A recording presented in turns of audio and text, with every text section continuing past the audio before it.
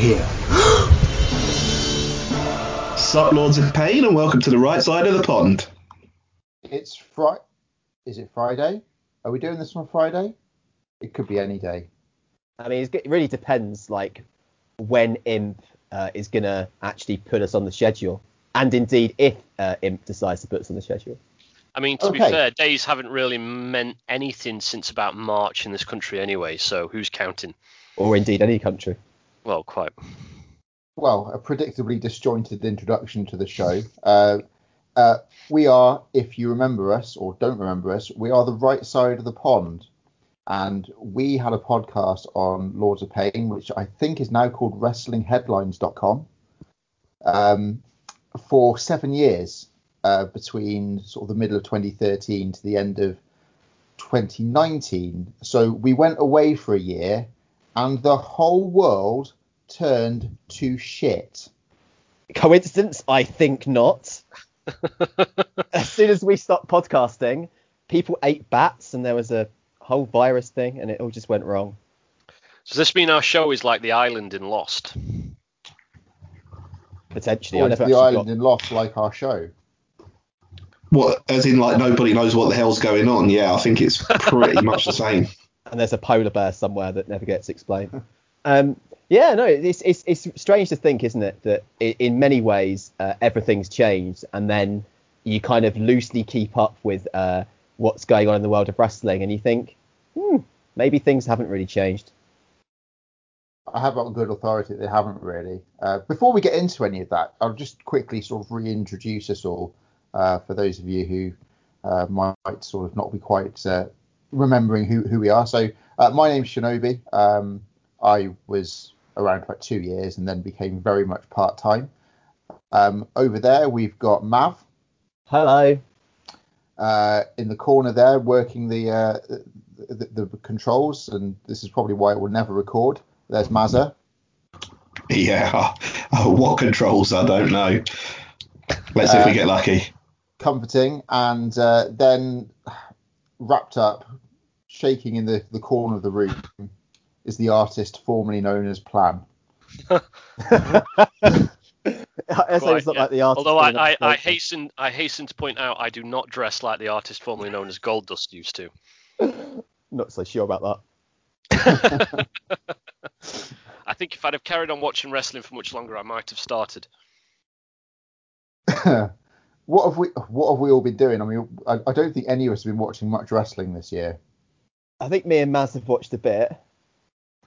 Yeah, I had a little run. I watched the Rumble because, you know, it's the Rumble and I'll always watch the Rumble no matter where I go, and watch Mania. And then I had a little run watching AEW during my run back at LOP at the beginning of lockdown. Watched SummerSlam. So I watched the big three for WWE and a bit of AEW. I watched a bit of NXT, so I kind of watched NXT like up as far as their pre-Mania takeover, and maybe the takeover after that. And then I watched I watched the Seth Rollins heel turn, so I just basically fast forwarded all the Raws and only watched the Seth Rollins segments in some sort of bizarre missing plan scenario, I suspect. Hashtag Plan Junior, everybody. Absolutely. I just thought it's time to embrace it. So I watched the Seth Rollins heel turn and the whole him having his little stable around him. That was all quite interesting. I quite enjoyed that. And then I watched the Alexa Bliss turning into Bray Wyatt's weird girlfriend stuff because, again, that just happened to catch my interest. I've learned more about what's happened in wrestling this last year from Mav's recap there than I think I have on my own terms. I have established a very tight net of muted words and blocked topics on Twitter, so nothing really filters through very much. So I think I watched the Seth Rollins Kevin Owens match at WrestleMania, which I think I did at Maz's behest, and that's it. That's literally all I've seen all year. Although, Plan, your supposedly watertight system for filtering out all wrestling, it isn't very watertight. Not at all. It turns out. The Twitter algorithm has other ideas for you. Not in fact, just today I was having to tell it that I wasn't interested in the Miz and Randy Orton when they were trending apparently. So it's failed catastrophically. It's a Brexit watertight security system. I feel like you think Twitter's been designed specifically for you and you're getting pissed off with it when actually popular things will show up on your yeah, but if I tell Twitter regardless of what it is. If I tell Twitter I don't want to hear about Raw, why does then Twitter decide, oh, well, he doesn't want to hear about Monday Night Raw, but maybe he wants to hear about WWE Monday Night Raw? Drives me nuts. I mean, you've not been specific enough. Plan versus Twitter, the feud, the feud of the year, I think we can safely assume. Guys, have I told you about my new job working for Twitter in the algorithm department? It's quite a good gig. Maz and I have had a couple of conversations about how we can kind of manipulate the Twitter algorithm to make sure you're shown stuff you appear to be triggered by. Just trying to find inventive ways of showing you stuff that doesn't include the word wrestling, Hell in a Cell, ladder match, Roman Reigns, Vince McMahon, any of those, and see if we can sneak it through. Actually, so yeah, didn't you? Yeah, you sent us your list of blocked terms, didn't you? And we forgot about how can we use this to our advantage? It has since exponentially increased. Oh dear. Exponential might be the word of the year. So yeah, very fitting. So obviously appearing on a wrestling podcast is going to help your cause. Well, not at all really, but 7 years. I did 7 years with Mazza, and that didn't put me off, did it? So it's par for the course, really. This was going to happen at some point, so why not do it over Christmas when people deserve a bit of a gift? We probably should have done this gag from the beginning, actually, that just like all wrestling people, we were retired, but it would seem not permanently. Yeah, we've gone full Shawn Michaels on this. This is our Saudi Arabia. But Maz, will they let us on the plane? That's the question. Probably not. I wouldn't let us on a plane. Let's see what Vince says about that. Ground the plane. I wouldn't let us on a wrestling podcast yet. Here we are. I hope they do. I need a bottle of milk, and I don't know how else I'm going to fund it as a poor unemployed student. I'm pretty sure that in the entire time we did the pond, we probably earned about the amount of a pint of milk. Great. We'll have to do a few more then. I mean, we're kind of sort of skirting around getting into the meat of this year's podcast because there isn't any really.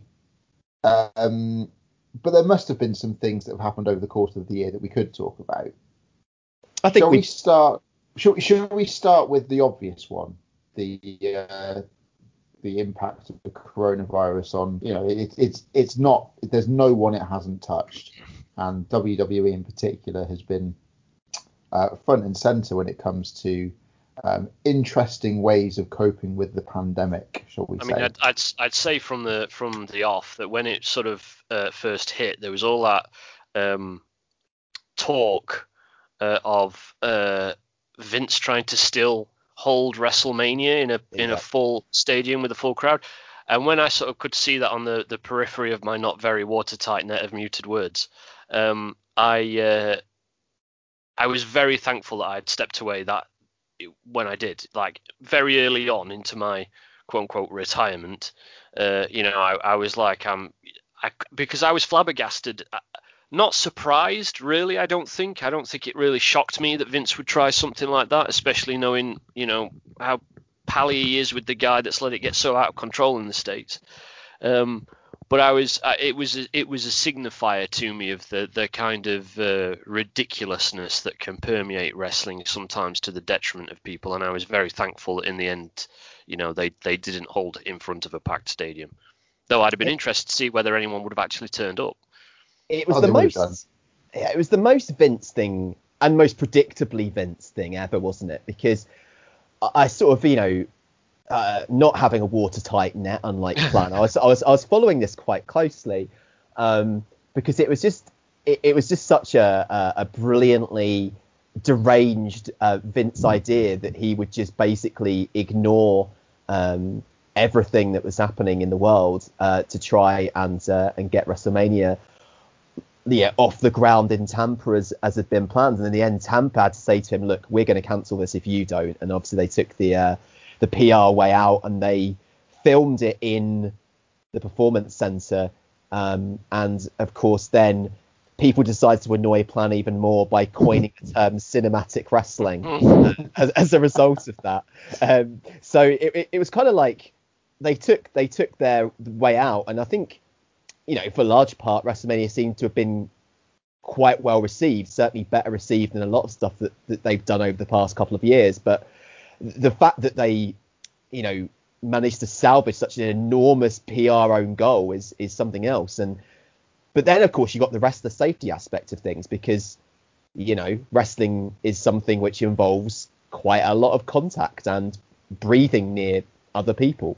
So there was a lot of stuff that came out in the weeks after WrestleMania about the Raw and SmackDown tapings, about how, basically there was no attention being paid to social distancing anywhere on the set, and that, the whole thing was essentially being completely ignored. So, as Joe said, very much following up on Trump's lead there was Vince. I remember reading there were a couple of people who felt they had symptoms of it. I think the Miz was sort of a late dropout, and I think at that point it became that's sort of when sort of the tide began to turn on it. I mean, the thing is that a lot of elite sport, certainly in this country and all around the world, like the NBA and things like that, they've all managed to restart. I'm not saying the WWE were kind of trailblazers in that, but I think it has been shown that it can be done reasonably safely. But this idea that they were just going to carry on regardless, I know that WWE see themselves as kind of being, they feel they have a responsibility to keep going for the sake of the nation. I think back to 9/11 and the way that they, rather than cancelling the show, I think it was SmackDown was on Thursday night, they carried on, and they all made a big show of being there and not being scared of terrorism. And I don't know whether this was sort of Vince's way of trying to convey to people that this isn't going to end everything. And I think he very much misread the room, didn't he? Well, they said that they go on. I was just going to say that it's about them presenting themselves. It's that whole sort of an exacerbated version of that, or an amplified version of that whole conversation about we don't have an off season, isn't it? Yeah. With WWE particularly, it's about look how great we are, look how much better we are than these sports over here, because unlike these sports over here, we just go all the time forever. And what's one of the interesting sort of things that's happened for me over the course of last year as I have stepped away, it hasn't just been, the fact that there's the distance there from kind of the conversations that you have on wrestling podcasts and write about in columns and all that sort of, system of being a fan. But also being able to sort of see from a distance and with a slightly clearer view the whole culture around wrestling, which operates in this sphere of excess in so many different ways, not many of which really are all that healthy. And I've become convinced that actually what we're talking about really drives at the heart of one of those particularly bad ways that wrestling decides that if it can do more of what it does than these other sports over here, that can only invariably be a good thing, and actually the fact that wrestling, for instance, doesn't have an off season is not a good thing, and the fact that the performers are on the road so much is not a good thing, and the fact that, well, very early on when COVID hit, I was convinced that no wrestling organization should have been putting on shows, but as you've said, Shinobi, as the years gone on, we've seen actually sports are able to put on games or put on shows with some relative amount of safety, and obviously wrestling has continued on for however long now, months and months, with no, as far as I'm aware anyway, no real major kind of outbreak in any of these organizations. So they're obviously doing something right in that respect, and more power to them for it. But yeah, I mean that whole issue of Vince sort of carrying on, and I mean, for example, for every time that they decided to put SmackDown on after 9/11, which was probably a good thing, there was a time where they decided to carry on a pay-per-view after Owen Hart died in front of a live audience, which is not so good a thing. So I'm glad that they've sort of relinquished to moderation on this one and not tried to just carry on soldiering through, because I dread to think what might have happened if they had been able to do that. And I think the other thing is to say is that their line that they were helping the country by giving them something to watch, which is what they said over WrestleMania weekend, and essentially basically making the argument that filming Raw and SmackDown was just like filming a soap opera, which we all know it isn't really. It's that classic Vince thing of, I'm doing this because it makes money, and I have TV networks that have paid me loads of money to deliver this product, so I have to deliver this product.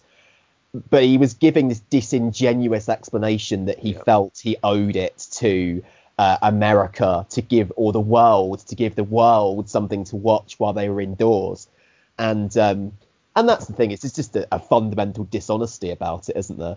I think, I'd agree absolutely. I'd be very wary of crediting Vince with any kind of social sense of social responsibility. Like I imagine, again, to go back to the example you cited, Shinobi, about the 9/11 show, as awful as it sounds to say, I imagine that was as much motivated for Vince out of the optics of still carrying on, being the first major show after such a horrifying incident, as it was about being a patriot and trying to rally. And I'm sure that was an element of it, but I'm saying that I'm sure as well that there was a corporate motivation there for him as well. To a certain degree, you'd expect it because he's a businessman, right? And he's not made the amount of money that he's made over the life that he's had for no reason at all. But in this case with COVID, like you were saying, Mav, I'd agree entirely. It was that sense of sort of martyrdom that they were presenting themselves with that was a bit sickening, really. I think he's always going to do that, though. And, I think it's probably a bit unfair to point it just at the money. I'm not saying the money's not a big part of it. As Plan said, he's a businessman, but he's also someone that clearly loves what he does, So I do think there are probably two sides of it. And it might be a bit of a stretch when he says these things. And WWE are notorious for coming out with this, and I think back to the Saudi stuff, and taking the stance that this is it, we want to be there in helping Saudi open up to the world and embrace change and stuff like that, until they kill the journalists and they they stop with the propaganda and just got on with it. But Vince loves what he's doing, and I genuinely believes he wants to deliver a product for people to watch at those times. But there is also the money factor in there, and he's always gonna. I imagine Vince as the type of person that is not going to wear a mask, is going to go against everything to wear a mask until he's actually told that he can't do it. He's going to do it. I think. I mean, he probably will still do it even after he's been told he can't. But I believed this before I even was even thinking of stepping away from wrestling. But call me a cynic, but I'm pretty sure that if Vince could figure out a way to put on a wrestling show without actually having to put any wrestling on it, he would do, because his primary motivating factor is making money. So for me, I think it starts and ends there, quite frankly, with him.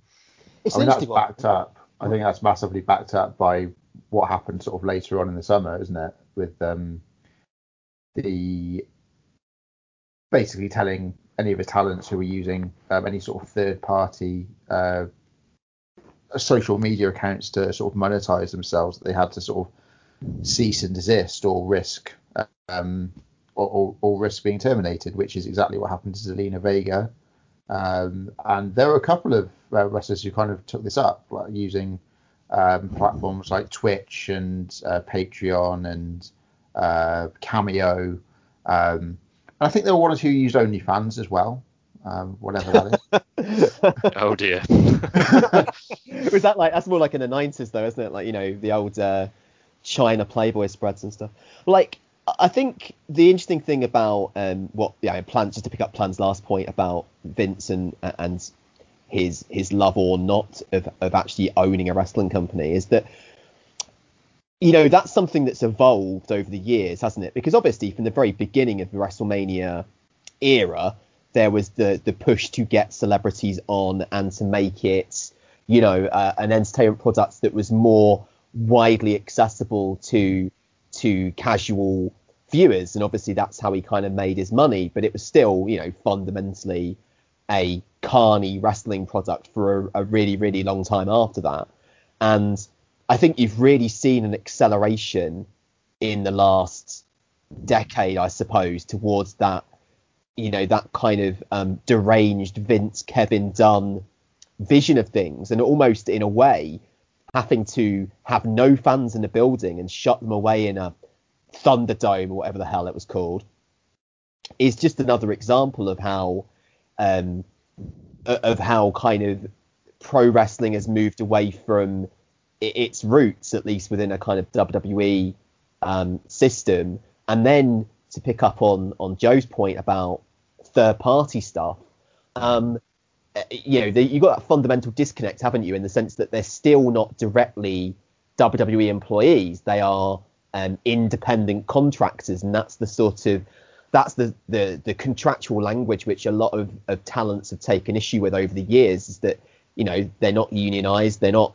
protected particularly, they are, you know, expected to act like employees, but they're technically independent contractors. And so for a talent like Zelina Vega, she was making far more money on Twitch than she made from Vince. So that's a very easy decision for her to make. Okay, you want me to do one or the other? I'll do this thing that makes me the money. For somebody like an Adam Cole, it's a little bit different, because, you know, he's one of the top guys in NXT, and I dare say he's getting paid a decent wedge. So, you know, that's a bit more of an issue for him.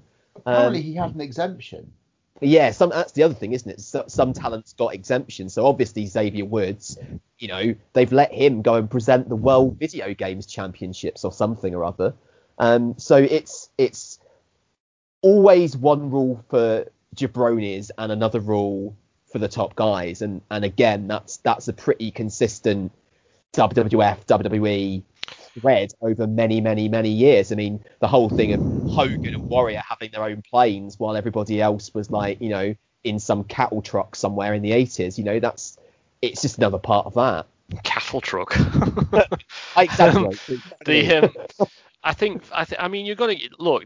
You get that everywhere, right? The one rule for some, one rule for others. I mean, you know, even in sort of general work, you will find, I think, that plebs get treated differently to people who happen to be higher up on the ladder. I think with WWE, and actually I'd extend this out to all of professional wrestling, really. I think but WWE are especially awful for this.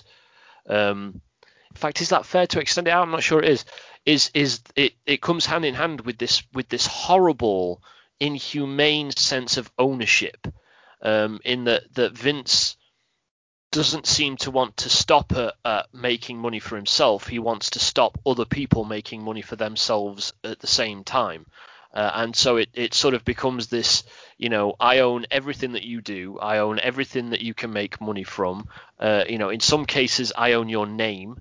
And it's when you have that attitude, and you couple it with just the all-consuming nature. These people sacrifice their bodies, they sacrifice their family life, they sacrifice in many ways their lives, not speaking literally but sort of figuratively. You know, that for someone like Zelina Vega to be able to find that outlet, which I imagine is as much just the relief of having something away from that world that's her own as it is about making money from it, and to be told, you know, you can't do that is it's a very draconian attitude to have, and it's not pleasant to think about, I find. And so, you know, more power to her if she stepped away and said, okay, well, you know, I mean, I don't want to over-egg this, but I do genuinely think that there is something very, very nasty about Vince's attitude towards ownership and the talents that work for him tied up in, as you were saying, Mav, the whole, independent contractor, but not really, because you've still got to do what we say and you're not allowed to unionize business as well. I've actually got the statement they released after this kind of went public, and I guess they felt the need to kind of try and clarify their position, and it actually kind of, it's slightly sinister in a way. They basically said, much like Disney and Warner Brothers, WWE creates, promotes, and invests in its intellectual property, i.e. the stage names of performers like The Fiend, Bray Wyatt, Roman Reigns, Big E, and Braun Strowman. It is the control and exploitation of these characters that allows WWE to drive revenue, which in turn enables the company to compensate performers at the highest level in the sports entertainment industry. Notwithstanding the contractual language, it is imperative for the success of our company to protect our greatest assets and establish partnerships with third parties on a company-wide basis, rather than at the individual level, which as a result will provide more value for all involved. Now, to me, that sounds like you can't have the whole cake. You've got to give us most of it and just have a slice of it. Well, we should say, for the sake of balance, that the rumor that came out at the time was that basically WWE, having realised that Twitch and Cameo and other things are actually quite lucrative, they were going to set up their own channels, and therefore wanted their talents available for their own channels rather than having individual ones, which is still controlling and horrible. And the idea that, for example, if an actor was in a film, say you're Harrison Ford, and you played Han Solo, and now basically, George Lucas owns you for the rest of your life, you would think it was absurd. So, I'm not sure if their argument stands up to all that much scrutiny, to be honest. No, it's a and it's not a tough one. It's shit. There's no two ways about it. WWE should not be getting away with this. Vince should not be getting away with it. But they've always, and I think it's probably a big part of our fandom slipping away a bit in a way, but they've always struggled to balance real life and kayfabe and shoot and stuff like that. They've never really got a total grip on it. So in their mind, Braun Strowman is Braun Strowman, and anything that Braun Strowman does is it's like Mickey Mouse, but Mickey Mouse doesn't have someone playing them. The thing is, this was probably all valid. This was probably all valid whilst, they were touring and they were on the road 320 days a year, and, they wanted their talents to be available. But for some of these guys, particularly guys like, Zelina Vega's not really an in-ring talent, is she? So you'd think the bulk of her income before then would have come from featuring on house shows and things like that. And that income dried up overnight. And it's not surprising that some of these guys decided, well, actually, I've got to find something else to, maintain my lifestyle, or, you don't even know if they could afford to do what they were doing before then. So it's like the world just turned on its head this year completely. WWE didn't adjust their position on anything. The rules stayed the same.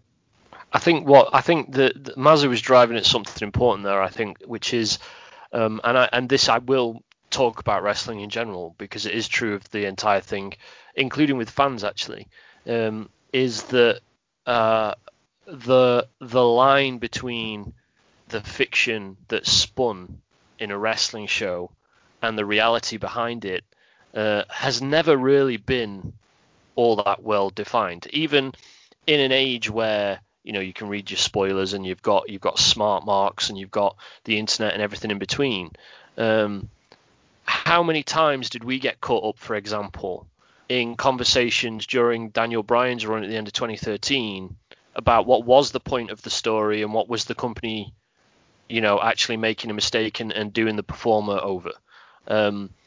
And there was that didn't really change even up until last year when I was still watching. You'd still get people having conversations that seemed to, in different ways and to different degrees, not be able to really identify where the line was between where something started and where something ended. And actually, again, as I've stepped away, I've become a lot more sympathetic to some of the things that I remember CM Punk was saying when he walked out in 2014, and he went through that sort of period where, he became quite almost hostile towards wrestling. And one of the things that he spoke about at the time was, how people go around backstage referring to one another by their character names rather than their real names. I don't know why that sticks out in my head, but I remember him mentioning it, and I remember me reacting kind of, well, you're just being ridiculous. You just don't like wrestling anymore. And actually, now I'm fully decompressing out of the bubble. You sort of think, well, it is a bit weird that people referred to Mark Calloway as Undertaker even when he wasn't playing the Undertaker, because to use Mav's analogy, you wouldn't find Harrison Ford being referred to as Han by any of his, like Carrie Fisher or Mark Hamill, or any of his, or as Indy by Sean Connery or something. So wrestling, because of the nature of what it is, I think is always going to struggle with that element of where reality ends and the fiction begins, and as a result, it's going to bleed into issues. And I agree with you, Shinobi. I thought that what you read sounded extremely sinister about the exploitation of characters, because what they really mean is the exploitation of their employees who aren't really employees, is what they're really saying there. And I don't think that's me being cynical. I think that's just years and years of knowing how WWE operates, being able to see, how they treat their performers. And so it leads to a situation in sort of, perhaps, I mean, I don't want to trivialize what I'm sure was a stressful period for someone like Zelina Vega, but something as simple as saying you can't have a Twitch account, and then on the other extreme, something like Montreal, or something like when CM Punk walked out on the company, and treatment that can destroy people's lives as well as their livelihoods. I think So I was just going to say that there are big extremes in this, and I think that's where, I can understand them saying no cameos. All cameos have to be company things, but when you go, and I know Woods is an exception here, but because Austin Creed has built up this following for his love of computer games, and he undoubtedly has got some of his popularity in that channel because of the fact that he's Xavier Woods.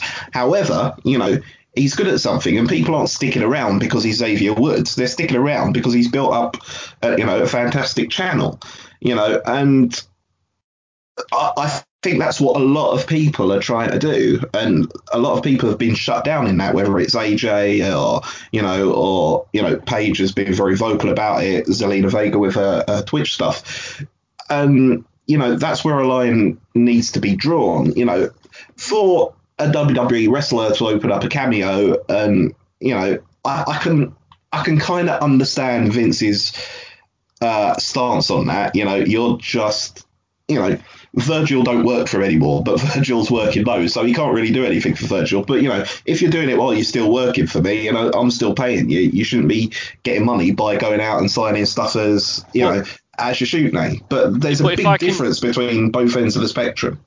The thing is, though, even in situations like that, right, and even to use the Zelina Vega example, it comes back to what I was saying earlier, in that for Vince, it's not enough that he's making money. He needs to make sure that the people he employs don't make money on their own as well, because it's not a binary choice, is it? If Zelina Vega starts, her Twitch takes off, becomes the most famous Twitch in the whole world, makes shed loads of money, that's not going to stop people watching WWE who are watching WWE. It's not going to stop people who pay WWE their money for whatever it might be, whether it's network subscriptions or merchandise or DVDs or whatever. And the same with cameos and stuff. So it's the fact that what he's doing is he's saying, you work for me, so not only do you have to accept the terms of your employment with me, in which I might pay you, a pittance for the lower paid performers and never let you actually perform. At the same time, not only are you going to have to accept that, you're also going to have to accept that you're not allowed to go away and make your own money as a side venture, regardless of whether it's detrimental to WWE or not. So it's about ownership. Yeah, and it's one of the fundamental things about pro wrestling and Twitch, actually, is that first and foremost, and I think as this is especially true now, might not have been true in the 80s so much, performers do this because they grew up watching it and because they love it. And that's true of video games, and that's true of pro wrestling.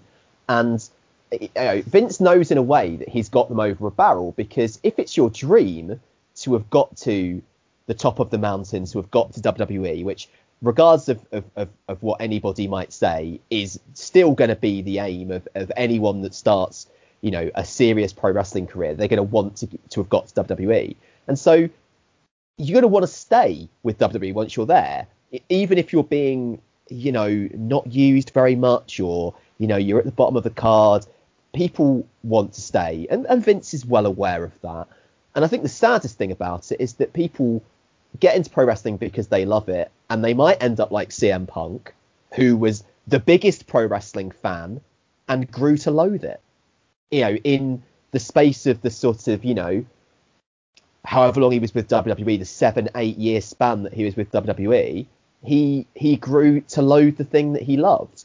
And, people who start a Twitch channel because they just love interacting with, with an audience and talking about video games and playing video games and having a laugh. I'm thinking about like Dakota Kai, for example, as somebody that I don't think had a massive Twitch following, but somebody that was active on the platform, but is also a very promising pro wrestler. It's a really sad thing that they're deprived of that kind of enjoyment, and that potentially, their love of pro wrestling gets sapped away by how much of a control freak Vince is. And I think one of the things that's been most disturbing, what has happened to WWE, is that as Vince has got more and more, and let's be honest, he is basically Kurtz in the jungle at this point, just lying on a hammock saying the horror every time he sits the gorilla position of Raw. It's got more and more controlling, but more and more out of control at the same time. It's just a really weird state of affairs. Okay, we'll switch gears to borrow a well-worn phrase from Michael Cole. Excellent, Joey Eaton. As is tradition. Should we talk about something that we kind of, I guess when we were close to the product, and we were sort of commenting on each every week, this was something we kind of we wanted to see, and we couldn't understand why it could never happen, because it clearly wasn't working the other way. Roman Reigns, he missed WrestleMania because he was actually battling leukemia. Everyone thought it might be because he was concerned about getting COVID, but which might actually have been a secondary reason. But he would say he went off to deal with a medical condition. Came back, I believe it was SummerSlam.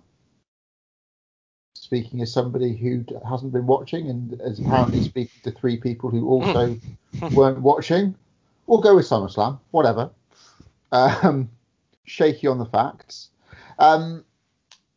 Always good for our credibility. Reigns returned at SummerSlam on August the 23rd, attacking the Fiend, Bray Wyatt and Braun Strowman after their main event match for the Universal Championship. Citation 230. Not at all shaky on the facts. So Reigns is back, and came back as a heel, accompanied by Paul Heyman. So I don't suppose anyone's really seen much of what he's been up to. I have. I followed this a bit. I followed this a bit. So yeah, I think it's because his missus was pregnant. Because he was on the aftermath of obviously leukemia, and everyone thought he was being safe because of that. But I think his missus was pregnant or something at the time, and that's why he missed Mania, if I remember rightly. Yeah, someone will correct us, I'm sure. Yeah, someone's listening that still watches it, I'm sure. But yeah, he came back. Came back, attacked the Fiend, won the title. So I didn't. I've got my timelines a bit confused. So it came back, had Heyman advocating for him, and it wasn't a straight up heel turn quite so much, but just the little bits here or there. And he developed this chief of the family character, which resulted in Jay Uso, one of the Usos, Sean Uso. We'll call him Sean. By the way, point. I don't think he's actually turned on his brother though, so I'm not sure you get the point. He is a single star, so I claim victory for that prediction that I made every year for 7 years. So it was the feud with Uso that really, you know, cemented it and you know, stamped the passport, so to speak, on his heel turn that everyone had been calling for since day one. And it was really, really, really well done in that, you know, Uso, because his brother was away, you know, won one of those. I think it was one of those beat the clock challenges and the winner gets a title shot. And he won that, got a shot at Roman, got a shot at his cousin, who was in the midst of changing, you know, a bit different, a bit more serious, you know, with Heyman, you know, going to work for him. And it started out as one of those, oh, that's good, you know, you're going to challenge me. And it ended up as, you know, don't you even dare think about taking this spot because, you know, I'm the head of the family. And the match was fantastic. It's I guess it was the next pay-per-view or the pay-per-view after. I think it was Clash of Champions, but I'm not 100% sure. And they main evented it, and it was essentially this great piece of storytelling which you don't see very often from WWE. And, you know, in this day and age where it was, you know, very slow-paced match where Reigns just beat the living hell out of Uso, and the more Uso kicked out or tried to mount some offense, the more annoyed Reigns got that he would dare, you know, even test his position as the head of the family. Did he shout, "Stay down"?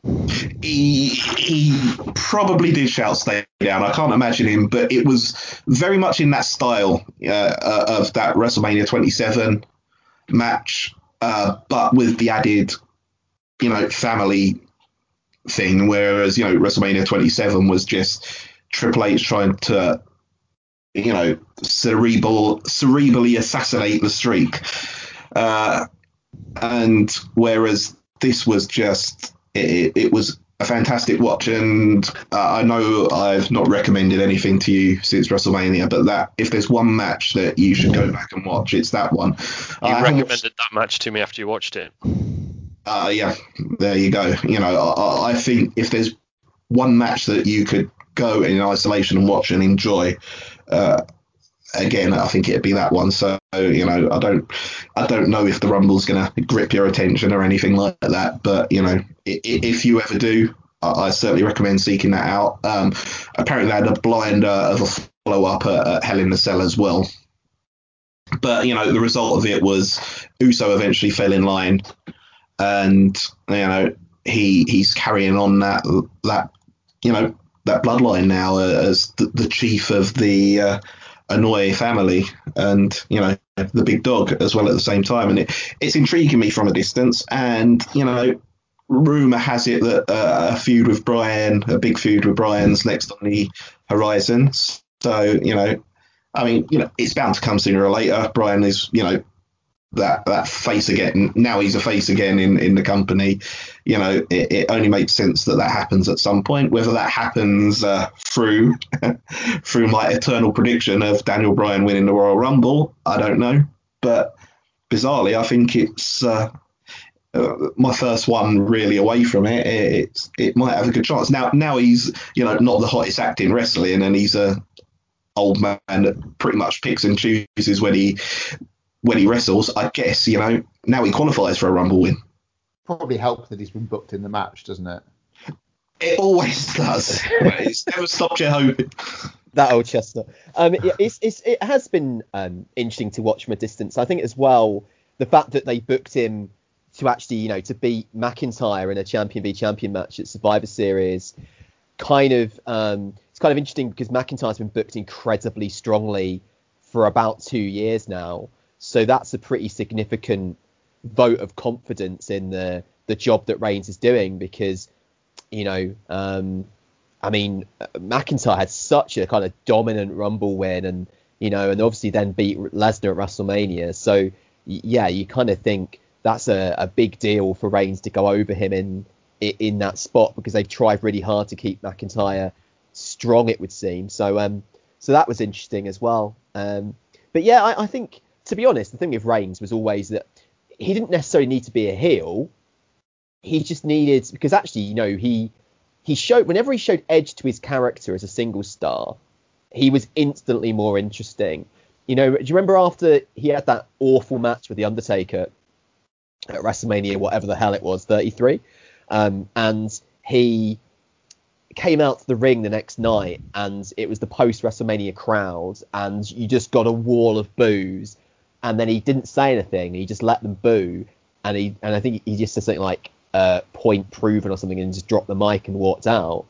And that was the most interesting he'd ever been as a singles performer. And so whenever they've leaned into that side of him, it's been more interesting. It just seems like they were so desperate for him to be the squeaky clean babyface, especially with knowing that Cena was going off to make Transformers films for the rest of time.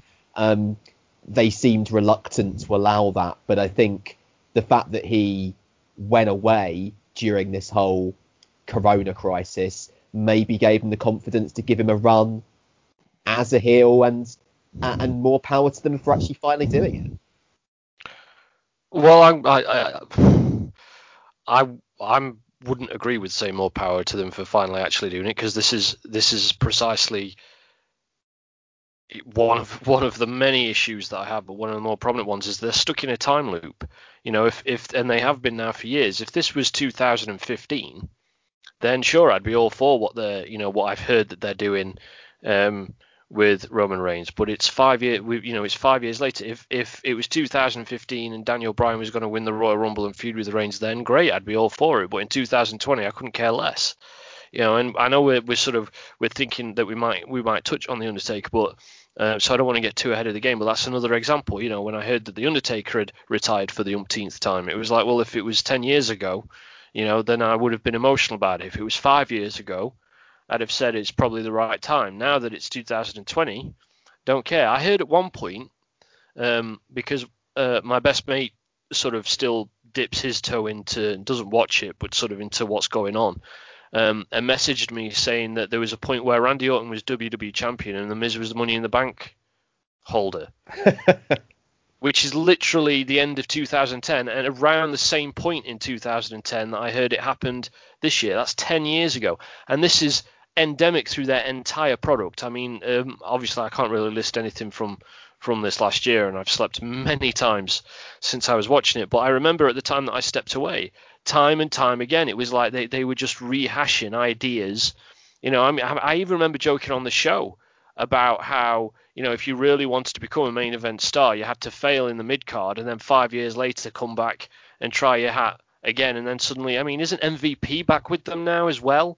And obviously Drew McIntyre is there as the champion and stuff, and they're just, time and again they just go through these loops, and it's like they haven't got any ideas left. That's the problem. So I'm sure it's all sort of engaging for the people who are still watching, and it's nice actually to hear that perhaps Roman Reigns is finally getting the credit that he's long deserved as one of the better performers in the industry. And it's a little wearying it has to come with a whole we said that he needed to turn heel debate, which, like you say, Mav, it was never a case of him necessarily having to turn heel. It was just taking the leash off him a little bit, and not trying to force him into the Cena shape when he quite clearly wasn't.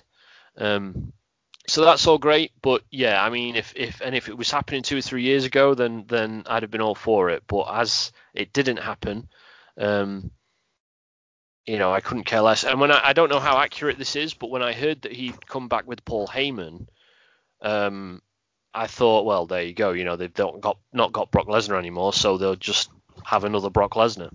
which is even more infuriating when you think about the fact they could have done that from the very beginning and never even bothered with Brock Lesnar in the first bloody place, and half the problems would have been averted completely.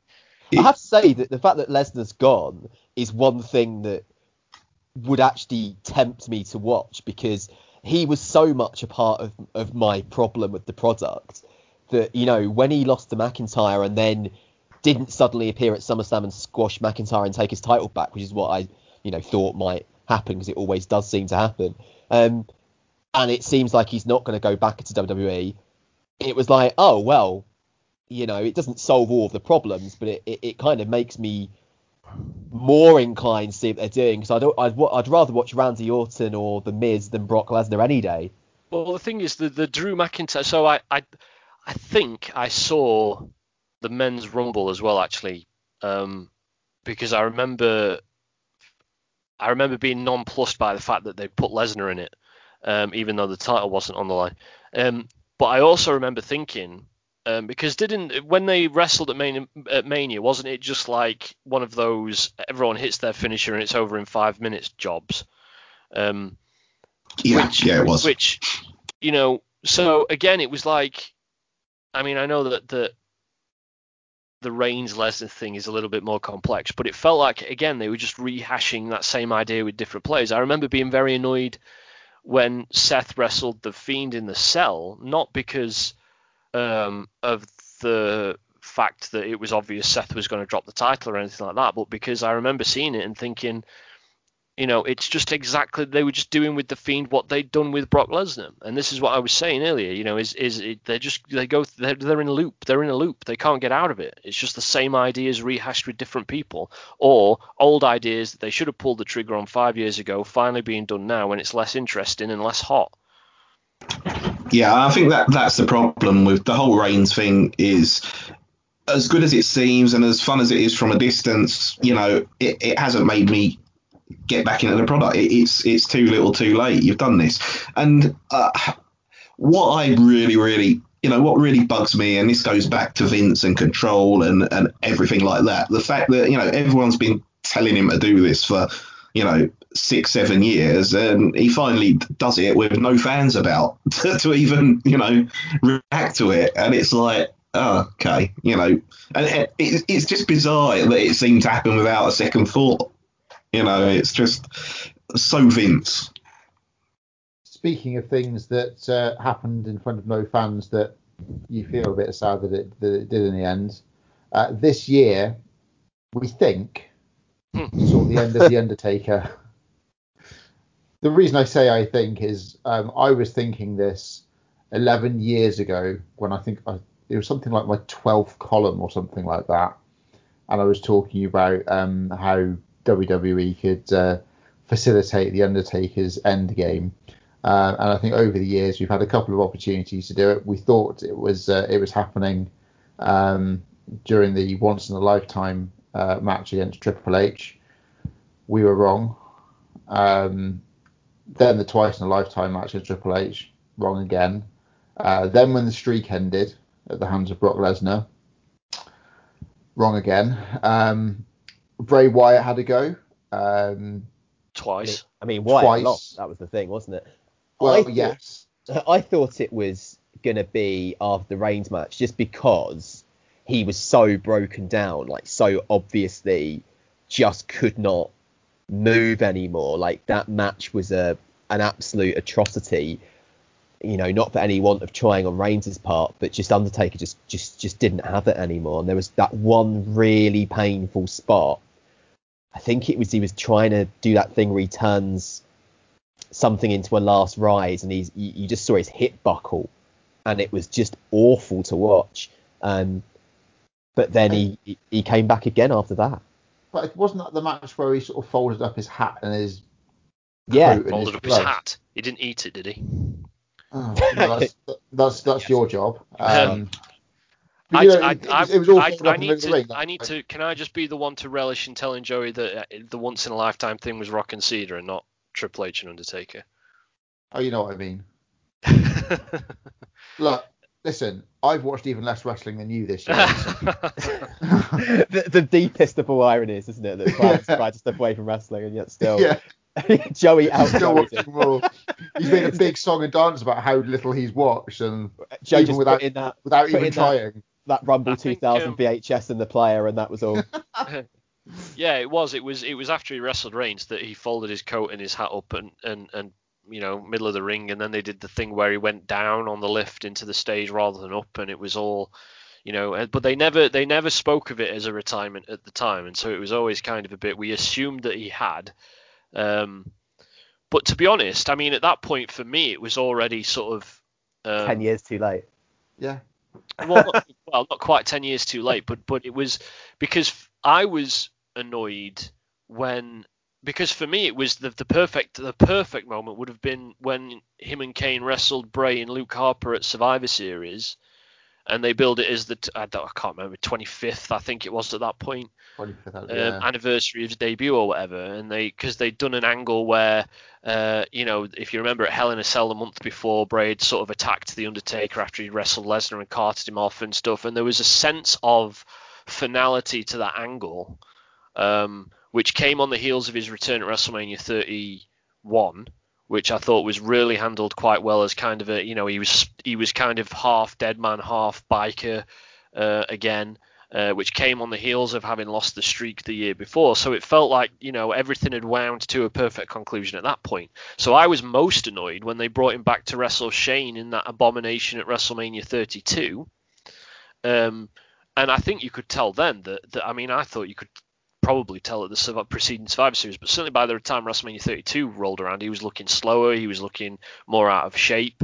You roll on another year, and like you say, Mav, not only did they wheel him out of WrestleMania that year, they wheeled him out of the Royal Rumble, and it was self-evident then that he shouldn't have been in the ring.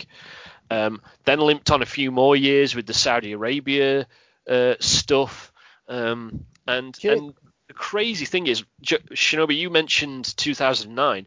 I remember writing, I don't know what it would have been after 2009, but I remember writing a column about his match with Edge at TLC that year. It wasn't. It was a TLC match. It was like Extreme Rules or something, where the stipulation was that if he lost, he got banished, and he lost. And it sounds crazy now, but I remember writing that would have been a perfect ending for him, and that was in 2008. And I think it's very easy to underestimate. I appreciate that not many people agree with that, but I think it's very easy to underestimate or to forget even that for such a long time, people spoke about how his body looked like it was wearing down. And I think what he did with Shawn Michaels and Triple H at WrestleMania kind of curbed that for longer than it should have ever been curbed. Because I even remember when he came back to wrestle CM Punk in 2009 and he was limping around then. And it just went on and on and on for another 10 years, which is nuts. And so I think it's easy to forget. They just made him part-time, didn't they? That was their solution. Well, quite, yeah, absolutely. And it's easy to forget just how long it dragged on. So it was another instance, like I was saying with Reigns, where I heard that the Undertaker had officially retired until he officially unretires again, I'm sure. And I didn't care. And it's sad that I didn't care, but I didn't care because it was, again, like I said earlier, if it had been 5 years before, it would have been perfect. If it had been 5 years before that, it would have been, I'd have been emotional about it. Been a couple of years before that, it would have felt like the right time. And instead, it just went on and on and on. In some ways, was worse than what happened with Ric Flair. I mean, like the really funny thing is that people that watched wrestling in the early 90s, I remember saying to me, knowing that I watched, saying to me in like 2000, 2001, like, oh, I caught 5 minutes of WWF. Is The Undertaker still in it? Yeah. And that was in 2001. So, I was thinking the exact same thing. Like, I remember when he... the whole American... I thought he was done. Confused the hell out of people, you know what I mean? I thought he was done. But even then, he looked like he was, he looked like he'd been patched up to some extent. I mean, Fat Undertaker was the best Undertaker in many ways. I kind of thought, like, if you asked me to pick Undertaker matches to watch, I would, and again, hipster, all right, shoot me, but I would pick the American badass era Undertaker matches over, anything that came before or afterwards, mostly, just because it allowed him that freedom of character that he hadn't had so much, certainly pre-2000, that he didn't have. I mean, I don't want us to sort of overegg it too much. Obviously, he went on to have great matches, in the late 2000s. And I've been a big fan of the stuff he did at WrestleMania with Shawn and Triple H in the past as well. And I really, really enjoyed the couple of matches he did with Bray Wyatt. But there's no denying that he overstayed his welcome certainly by 5 years, if not by more. And like you say, Mav, these conversations about his they kind of perverse again. They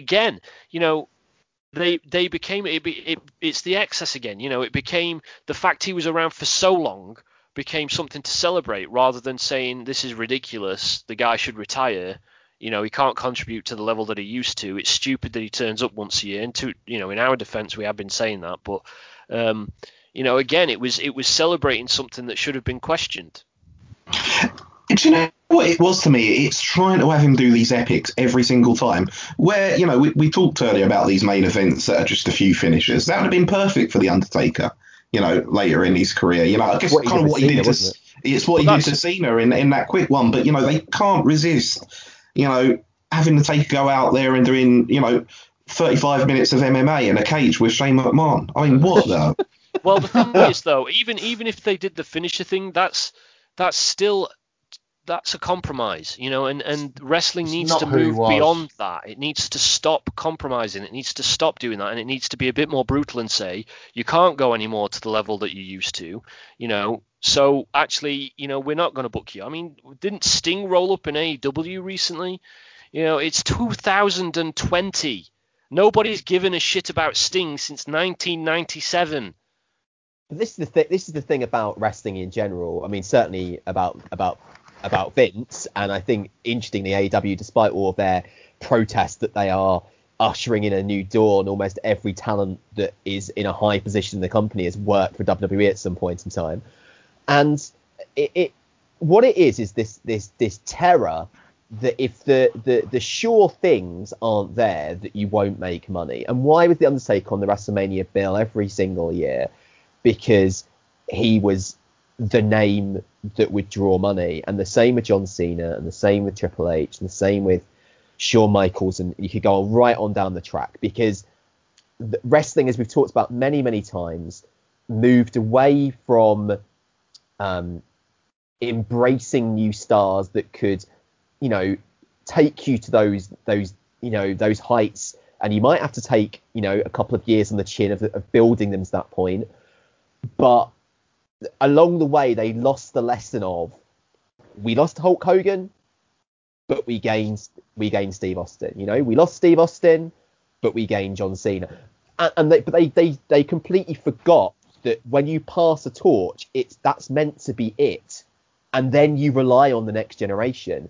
And they just lost the faith, and they relied on Cena as their sort of top guy for so long, supplementing him with all these part-timers, that you get this fossilized product. And that's why they kept rolling The Undertaker up as a bag of bones every year, was because they didn't know what else to do. They just lost all of that creativity that they used to have.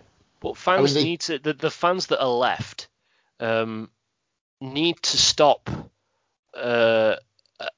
We were never, I don't think, of this ilk on this show, but the fans that, because you were still getting, and I imagine it still goes on now. When I hear about Sting rocking up, or I think aren't they using Jake Roberts in some kind of role as well and stuff like that. There's still a lot of old timers around AEW's product, from what I can tell. And it may be that they're not headlining their big shows, but they're still all over that product from what I've heard, whether it's in managerial roles or whatever. And what happens is you get these conversations about, between fans, and it happens with WWE as well, where they begin to reason away why these guys are still around. And you can understand the logic that fans will use in these kinds of conversations, but really there's no reason why these old timers have to be on camera to teach new guys. And if the argument about them being on camera is about bringing in, winning new fans or winning fans back, it's not going to win any new fans, because any new fans are going to be attracted to the nonsense wrestling that happens in the ring, not to the guys who actually knew what they were doing. And if it's going to win any old eyes back, those old eyes aren't going to stick around because there's a reason they're old eyes in the first place. And it's because either A, they've lost interest generally, or B, they, like me, saw what was happening with the actual wrestling and hated it. So you're not actually winning anything. You're just cluttering up your television with people nobody actually really wants to watch. And with WWE, it was obviously particularly problematic because of not only was the fact that they were rolling all these guys out, but they were putting them in these privileged positions. And when it became clear that they couldn't justify being in those privileged positions, they altered the nature of those positions so fundamentally that, as you've just said, Mav, it fossilized everything, which has probably largely contributed as well to that sense of them that I keep saying that they're in a time loop and rehashing the same old ideas over and over again, because there's nowhere to move on to. I think the other thing, and we kind of sort of hinted at earlier, these guys spend all these years of dedicating their lives to it, and WWE in particular won't let you kind of pursue anything outside of it. So once it's gone, what else do? You just try and get in any other way.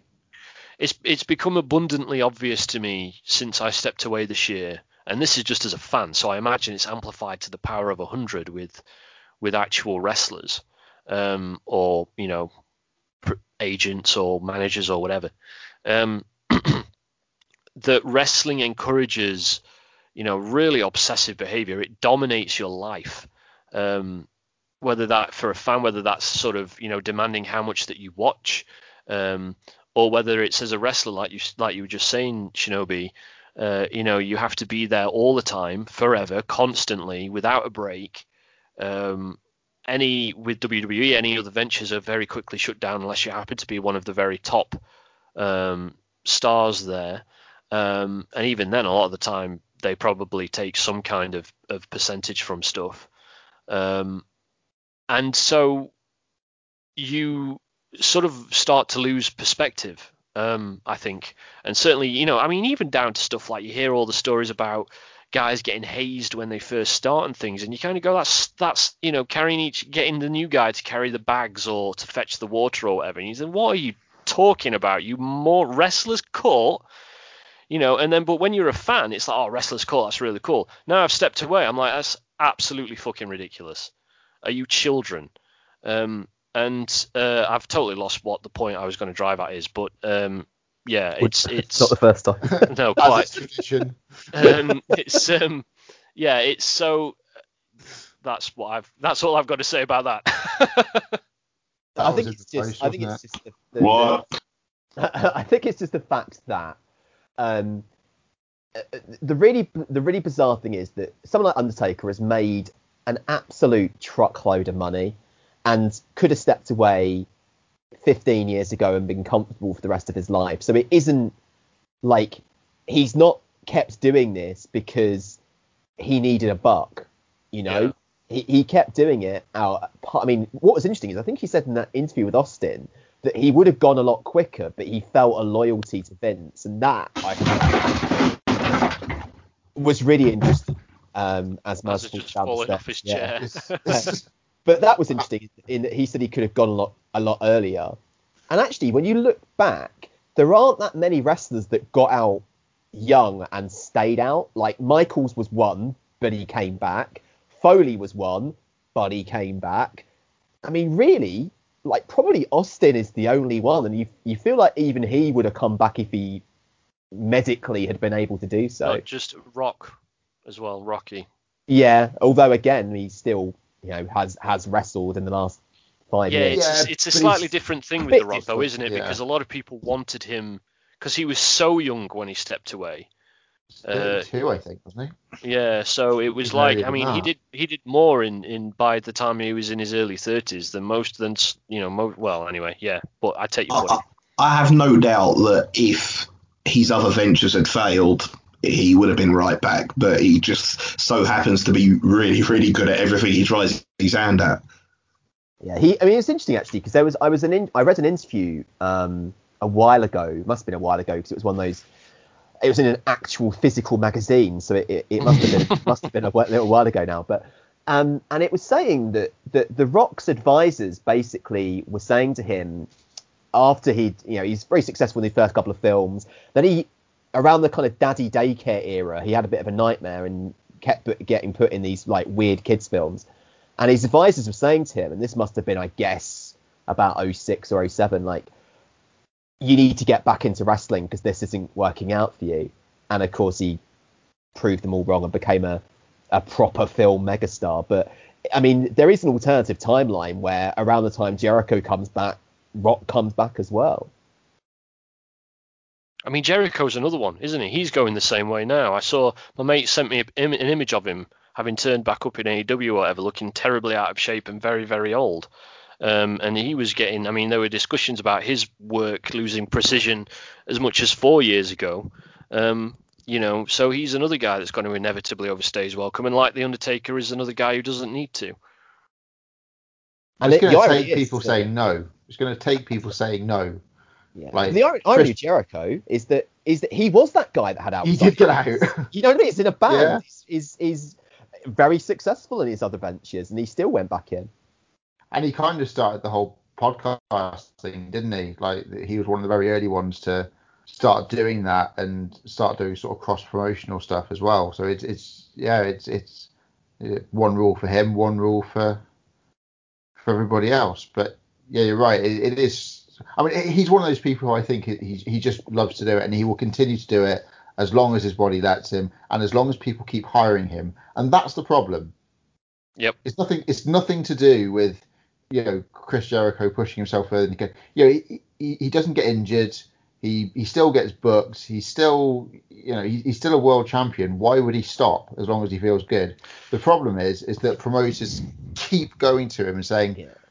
Do you want to come and do this? Do you have a run, see what happens, and then this is where I start to get and perhaps I'm a lone voice on this on the show. I don't know, but for me that's where I start to see, or I'll rephrase that. That's how I struggle to see, when I start struggling to see how wrestling really has any kind of long-term future, because if you stop, which you should, bringing guys like Jericho back who know what they're doing, what are you left with? You're left with the kind of product that I saw AEW doing when I watched the first few shows and the first couple of pay-per-views in the ring. You're left with the product that NXT was doing for a number of years in the ring, which is stupid.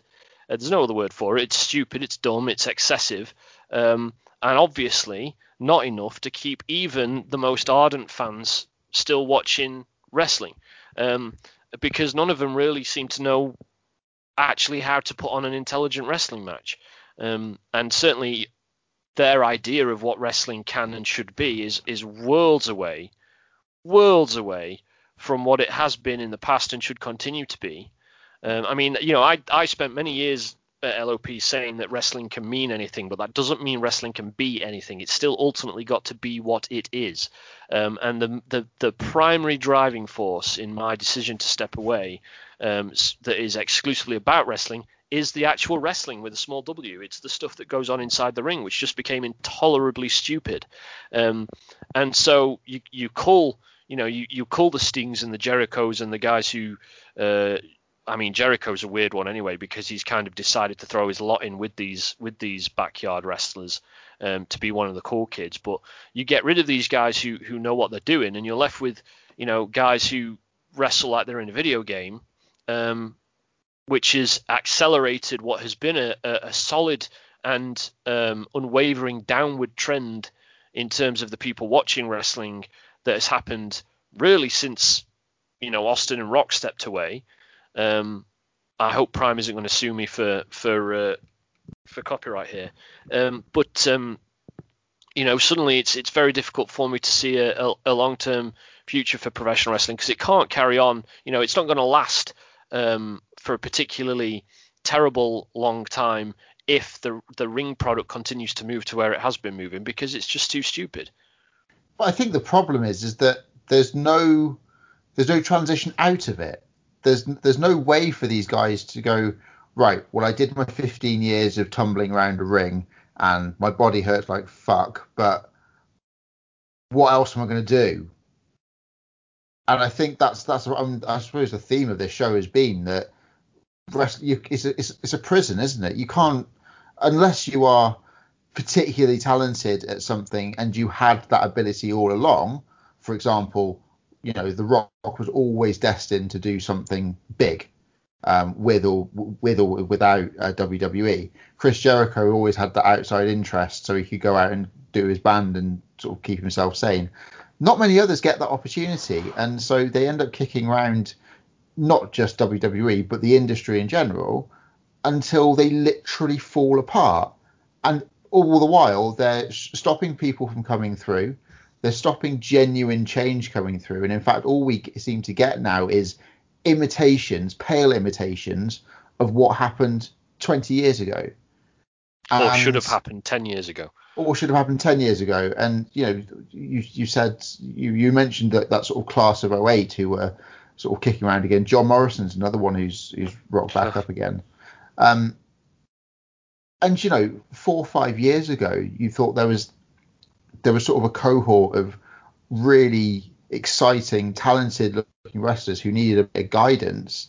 And instead of getting the guidance, they just got shoved off TV because they wanted Batista to have a few matches, or John Morrison's a free agent. Let's do a throwback with the Miz. It's like, well, who really wants to see that anymore?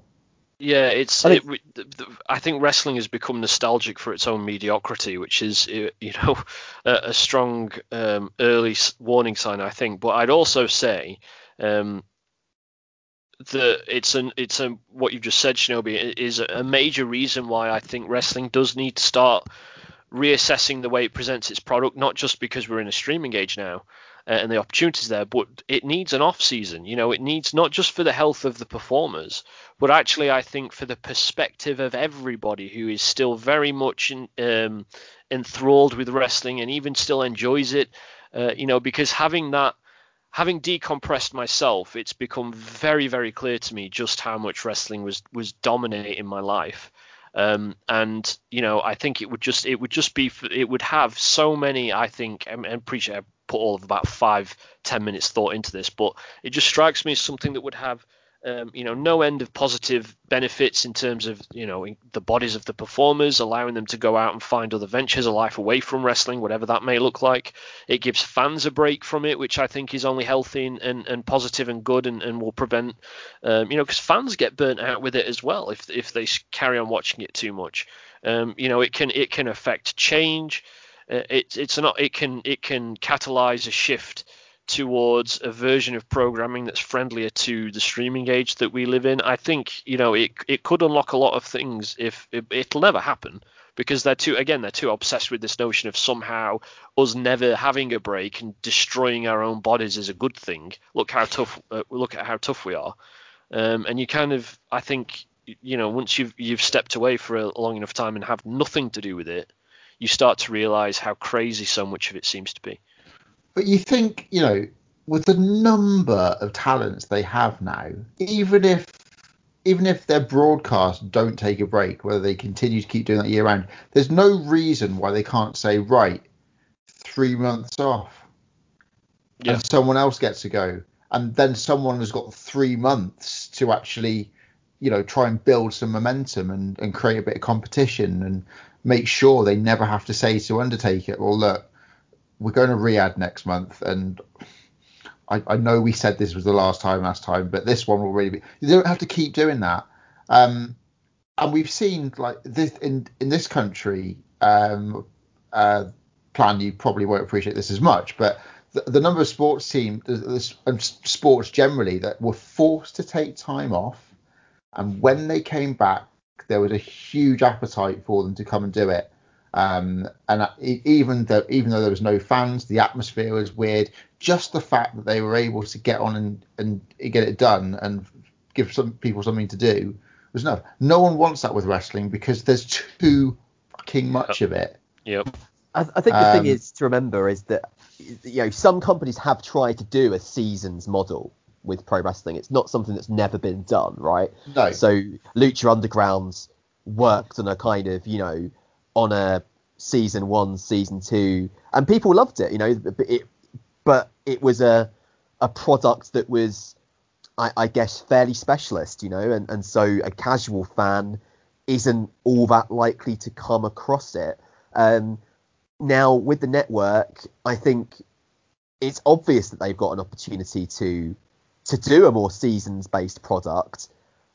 The problem, what's holding them back, is these 1990s TV deals that they still have with multiple networks, which require them to pump out 5 hours of TV product every week. Because that's the thing, is that a large amount of their revenue is still coming from a very traditional model, and the network only accounts for the rest of their income, along with merch and whatever else. So yes, the opportunity is there, but until the in America seems to be quite slow to catch up with the fact that the way that we watch TV has changed, because these companies like USA are still unloading a massive truck of money on Vince and saying, yes, give us a 3-hour wrestling show, which we know as mature wrestling fans, that's been incredibly damaging to the product. But there's also this really weird attitude in wrestling, and it permeates across the whole industry, that if you take time off, you lose your spot. Yep. And Vince is afraid of that just as much as anybody, and his attitude towards it means it permeates all the way through. And actually, if he gets a 5-year deal with Fox or whoever it is to play Monday Night Raw 8-9 months a year, then it will work out. But he's worried, and this is, we're going back to the COVID thing. He was worried if he took WWE off the air, they'd lose their spot. Yeah, I think that the bigger worry for them should be if they took WWE off the air at this point. And again, I'd expand this out, that people wouldn't start watching again when it came back. Quite frankly, I'm not entirely convinced that the hunger is there, and I think a lot of people who do still watch wrestling do it out of habit more than out of passion. I think you have to remember, though, that there's a huge casual audience who aren't having this conversation, and I do think that gets lost sometimes in the 4 walls of the internet. It's all very well to kind of say, oh yeah, blah blah blah, dying industry. It's not, because I can guarantee you, as a school teacher, if there's a non-uniform day, there's a bunch of kids running around in WWE merch, right, every single time. So, I'm not sort of, I'm not well prepared enough to sort of dive full on into this debate, really. But like I said earlier, that it's been a solid downward trend for 2 decades now, and there's no sign of that changing, which means that at some point it hits the bottom. It's quite a nuanced conversation, though, isn't it? Because obviously we've said on this show many times that debating ratings in a wrestling column is a completely futile experience in not only, never mind the age of streaming, even in the age of DVR, it was a stupid and futile thing to be discussing, because it just doesn't mean the same thing as it did in 1999. No, but if the industry isn't making any moves away from that traditional TV model that you've just been discussing, then there's no reason to assume that actually that downward trend, like I said, isn't just going to carry on to the point where people stop watching altogether. And ultimately, if there's not enough people watching, they aren't going to make money. I've said it before, WCW, look where they were in 1997, and then look where they were 5 years later in 2002. It can sometimes be a very steep, short, sharp drop. And I'm not saying that I'm not saying that wrestling's not going to be here in 5, 10, even 15 years.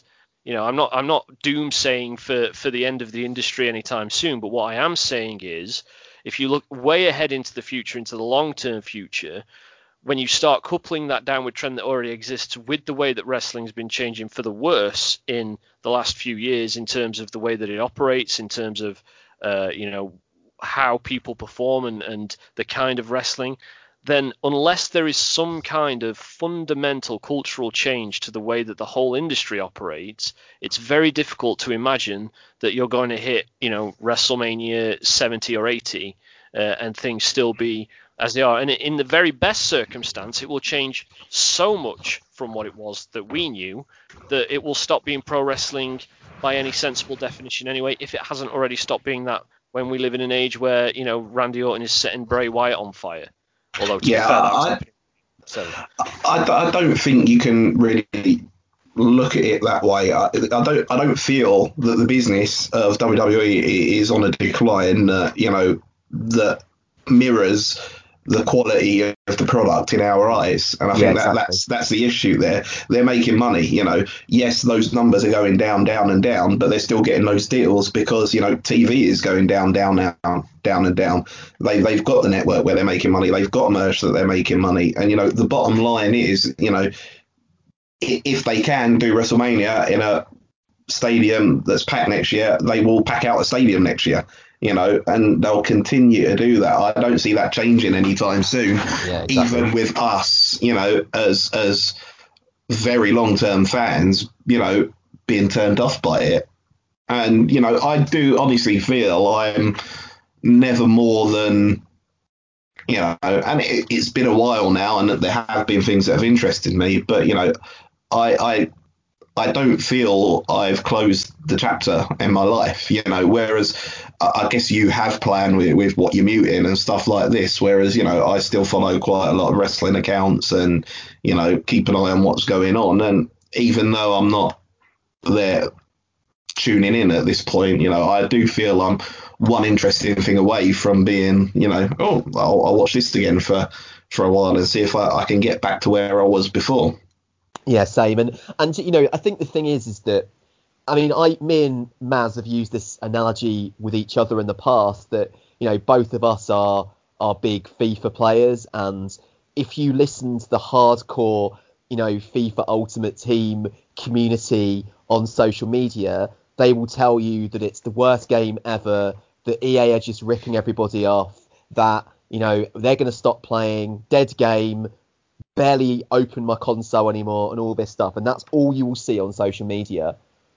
Go and have a look at EA's accounts and see how much money they make from FIFA Ultimate Team. It's not a problem for them. It's a problem for a small hardcore bunch of people that complain about it. Well, and that is WWE in a nutshell. It just is. I'm not.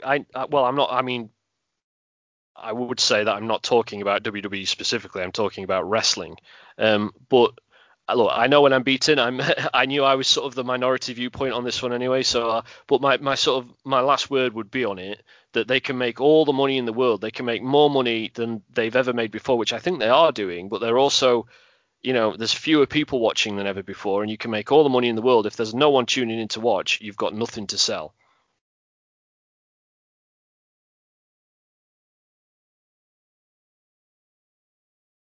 We'll just let you all think about that for a minute and see if it makes sense.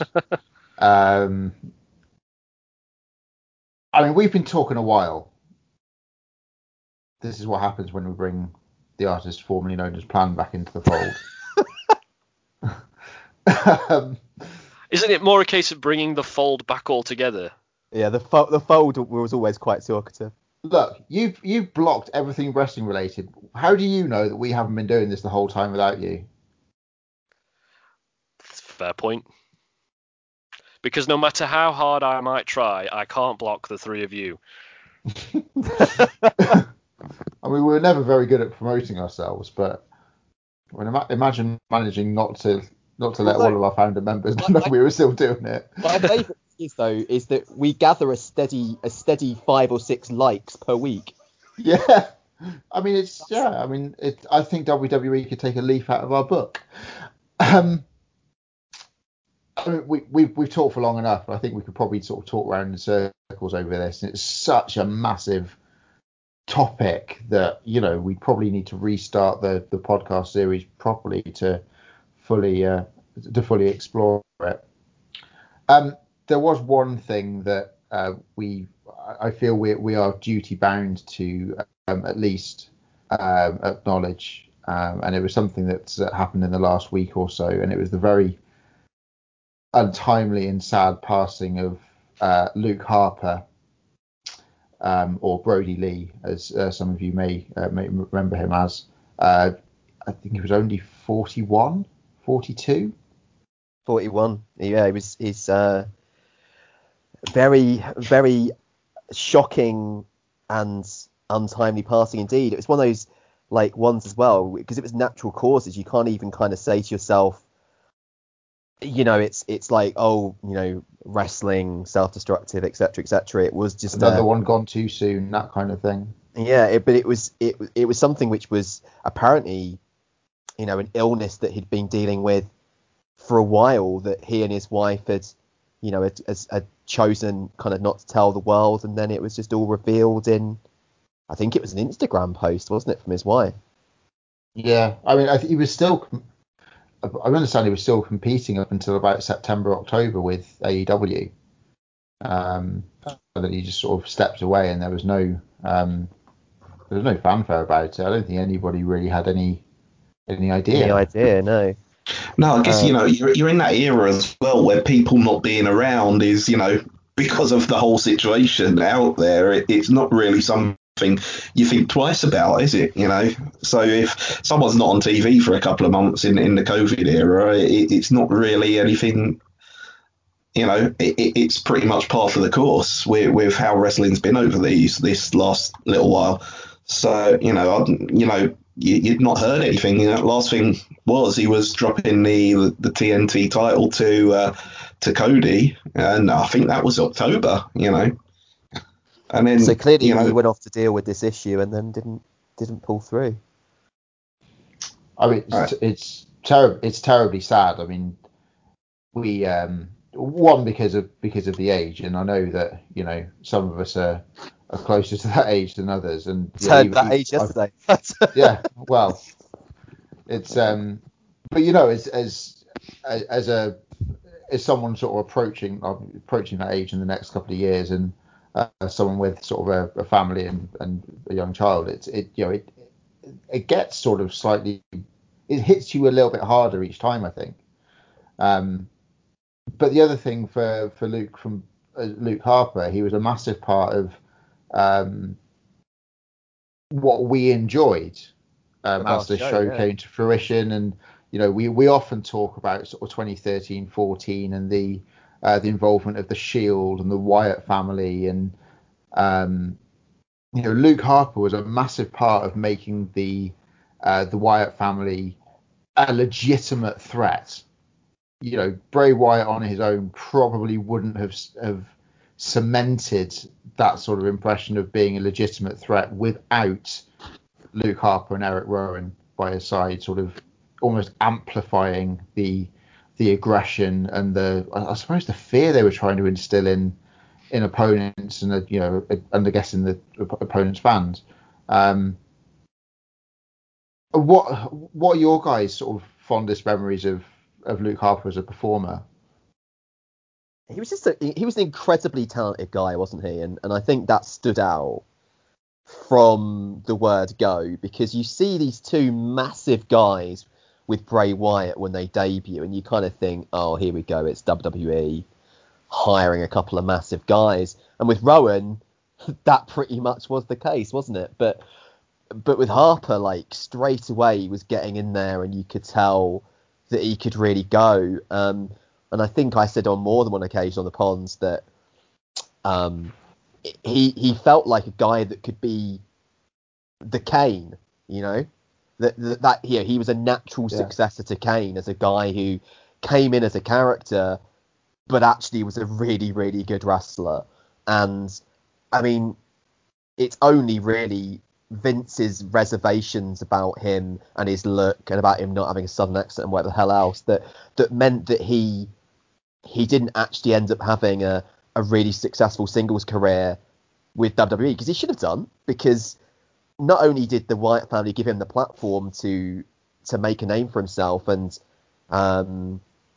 he did have some good singles moments against Ziggler in particular stands out, but they just, I guess he had some injury issues, and then they had the stupid Bludgeon Brothers thing with Eric Rowan, where they reunited them, and he just sort of was one of those things where the upper management clearly didn't believe in him as much as the fans did. And of course, we've seen many stories of that down the years with WWE, where you can see that a guy's really talented and he deserves that platform, but unless, if Vince doesn't want you there, you're not going to be there. And that's just a a really sad part of it. But certainly the tag matches that he had as part of the Wyatt family and some of the single stuff he did. I mean, I remember I was saying to Sam on Twitter, there was a TV match with Daniel Bryan around the time of Bryan's peak, and I couldn't. It was around sort of Christmas time, wasn't it? Yeah, I couldn't for life of me say when exactly it was, what episode of Raw it was, but it was an absolute barn burner.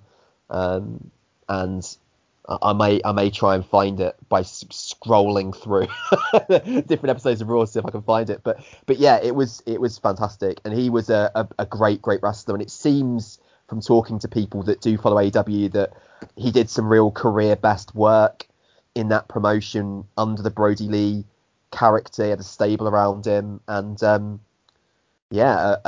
brilliant performer who not only was a brilliant performer, but seems to have been loved by absolutely everybody in the business. Like the tributes that we've seen come out for him from other wrestlers. Truthfully, Eddie aside, I can't quite remember this sort of depth of feeling, because he was a nice guy, as you know, and didn't even have the kind of some of the issues that Eddie had. But that kind of sense of being universally beloved by the locker room is what's really stood out to me. And I read Seth Rollins' Instagram post last night, and it took Seth a couple of days to put something out, because he says in this Instagram post that he couldn't find the words. He was waiting for the perfect words and they wouldn't come. So this is what I remember about him, and it was incredibly moving. And that goes for all of the content that I've seen from wrestlers that worked with him. I saw Big E just before we started recording, putting out yet more tweets. I don't think Big E has stopped paying tribute since that very moment, and that really does, I think, amplify the sadness, because he was so clearly loved by his contemporaries. I mean, there's a similar one with Bray Wyatt, and Randy Orton's another one and Orton's not somebody who like post loads of stuff on social media about wrestling, but like there's been a lot of like really moving stuff this week about how he's not just how he was in the locker room or anything like that, but how he sort of treated his family and his wife, and like nobody seems to have a bad word to say about him, which I suppose makes the loss even sadder still. I think it's very telling that all of his peers, very few of them have actually mentioned how good a wrestler he was in what they've said. It didn't even matter, so they're not just talking about a co-worker who was good at what they did. They were talking about a friend, a guy that was genuinely loved. And, to touch on what Math was saying, it is a shame about WWE. I mean, any person that watches WWE for any amount of time will have a list as long as your arm of people they believe WWE have, misused over the years. But Harper would 100% be very near the top of mine. And I did actually I was watching AEW just after he'd got in, apparently, and the faction was pretty much dead on its arse before he was revealed as the leader. And I've watched that with him in charge, and I found him absolutely fascinating. It was really interesting. It's one of the more interesting parts of AEW for me during my little few weeks watching. And he had a big match with Ambrose for the title in that. And yeah, I mean, just a really, really talented guy. Could have been more in WWE, but at the end of the day, it doesn't matter. He still had a very good WWE career. In terms of the big moments, obviously those Wyatt Shield matches were great, and from a personal standpoint, I was there with Plan, and we've harped on about this quite a lot over the years when we had that first Wyatt Shield showdown in Manchester on Raw, and that will live with me forever, because that was just such a great night and such a hot moment. Well, we don't like to leave on such a morbid note, but we felt it was important that we recognise the career of Luke Harper. Chaps, it's time to wrap up. It's been nice to be back. It's I don't want to listen to Plan say step away again, but if there's a drinking game for this show, then we need to add Since I Stepped Away to it. Or Since I Decompressed. Yeah. Diving metaphors all over the place. We've not had an in the post this week, which I'm very disappointed about. It's in the post that, I don't know, I'm going to predict that me and Maz ends up watching at least something by WrestleMania.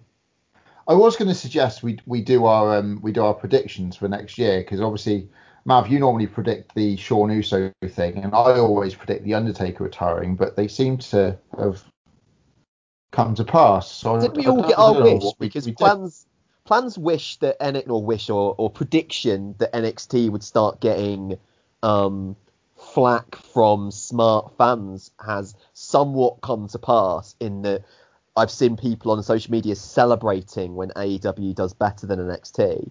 So I think, us stepping away has had dramatic effects in many senses. We've altered the magnetic poles of wrestling by no longer podcasting. And yet still gathering likes on our Facebook page on a semi-regular basis. Does this mean that we've jinxed Daniel Bryan's Royal Rumble win here by recording another show? Yeah, I think so. I think you've done for him. I mean, Triple H is going to win it again, isn't he? God. If you listen to Zanman, we jinxed Daniel Bryan in 2013 as well. So we did, yes. But obviously our continued commitment to podcasting at the time made sure that he won. So our continued ilk. Yeah, ilkness, whatever it is. We're sorry we went away. We're sorry about COVID. We're sorry about all the things that have gone with it. We're not coming back. I mean, you said you didn't want to end on a dour note.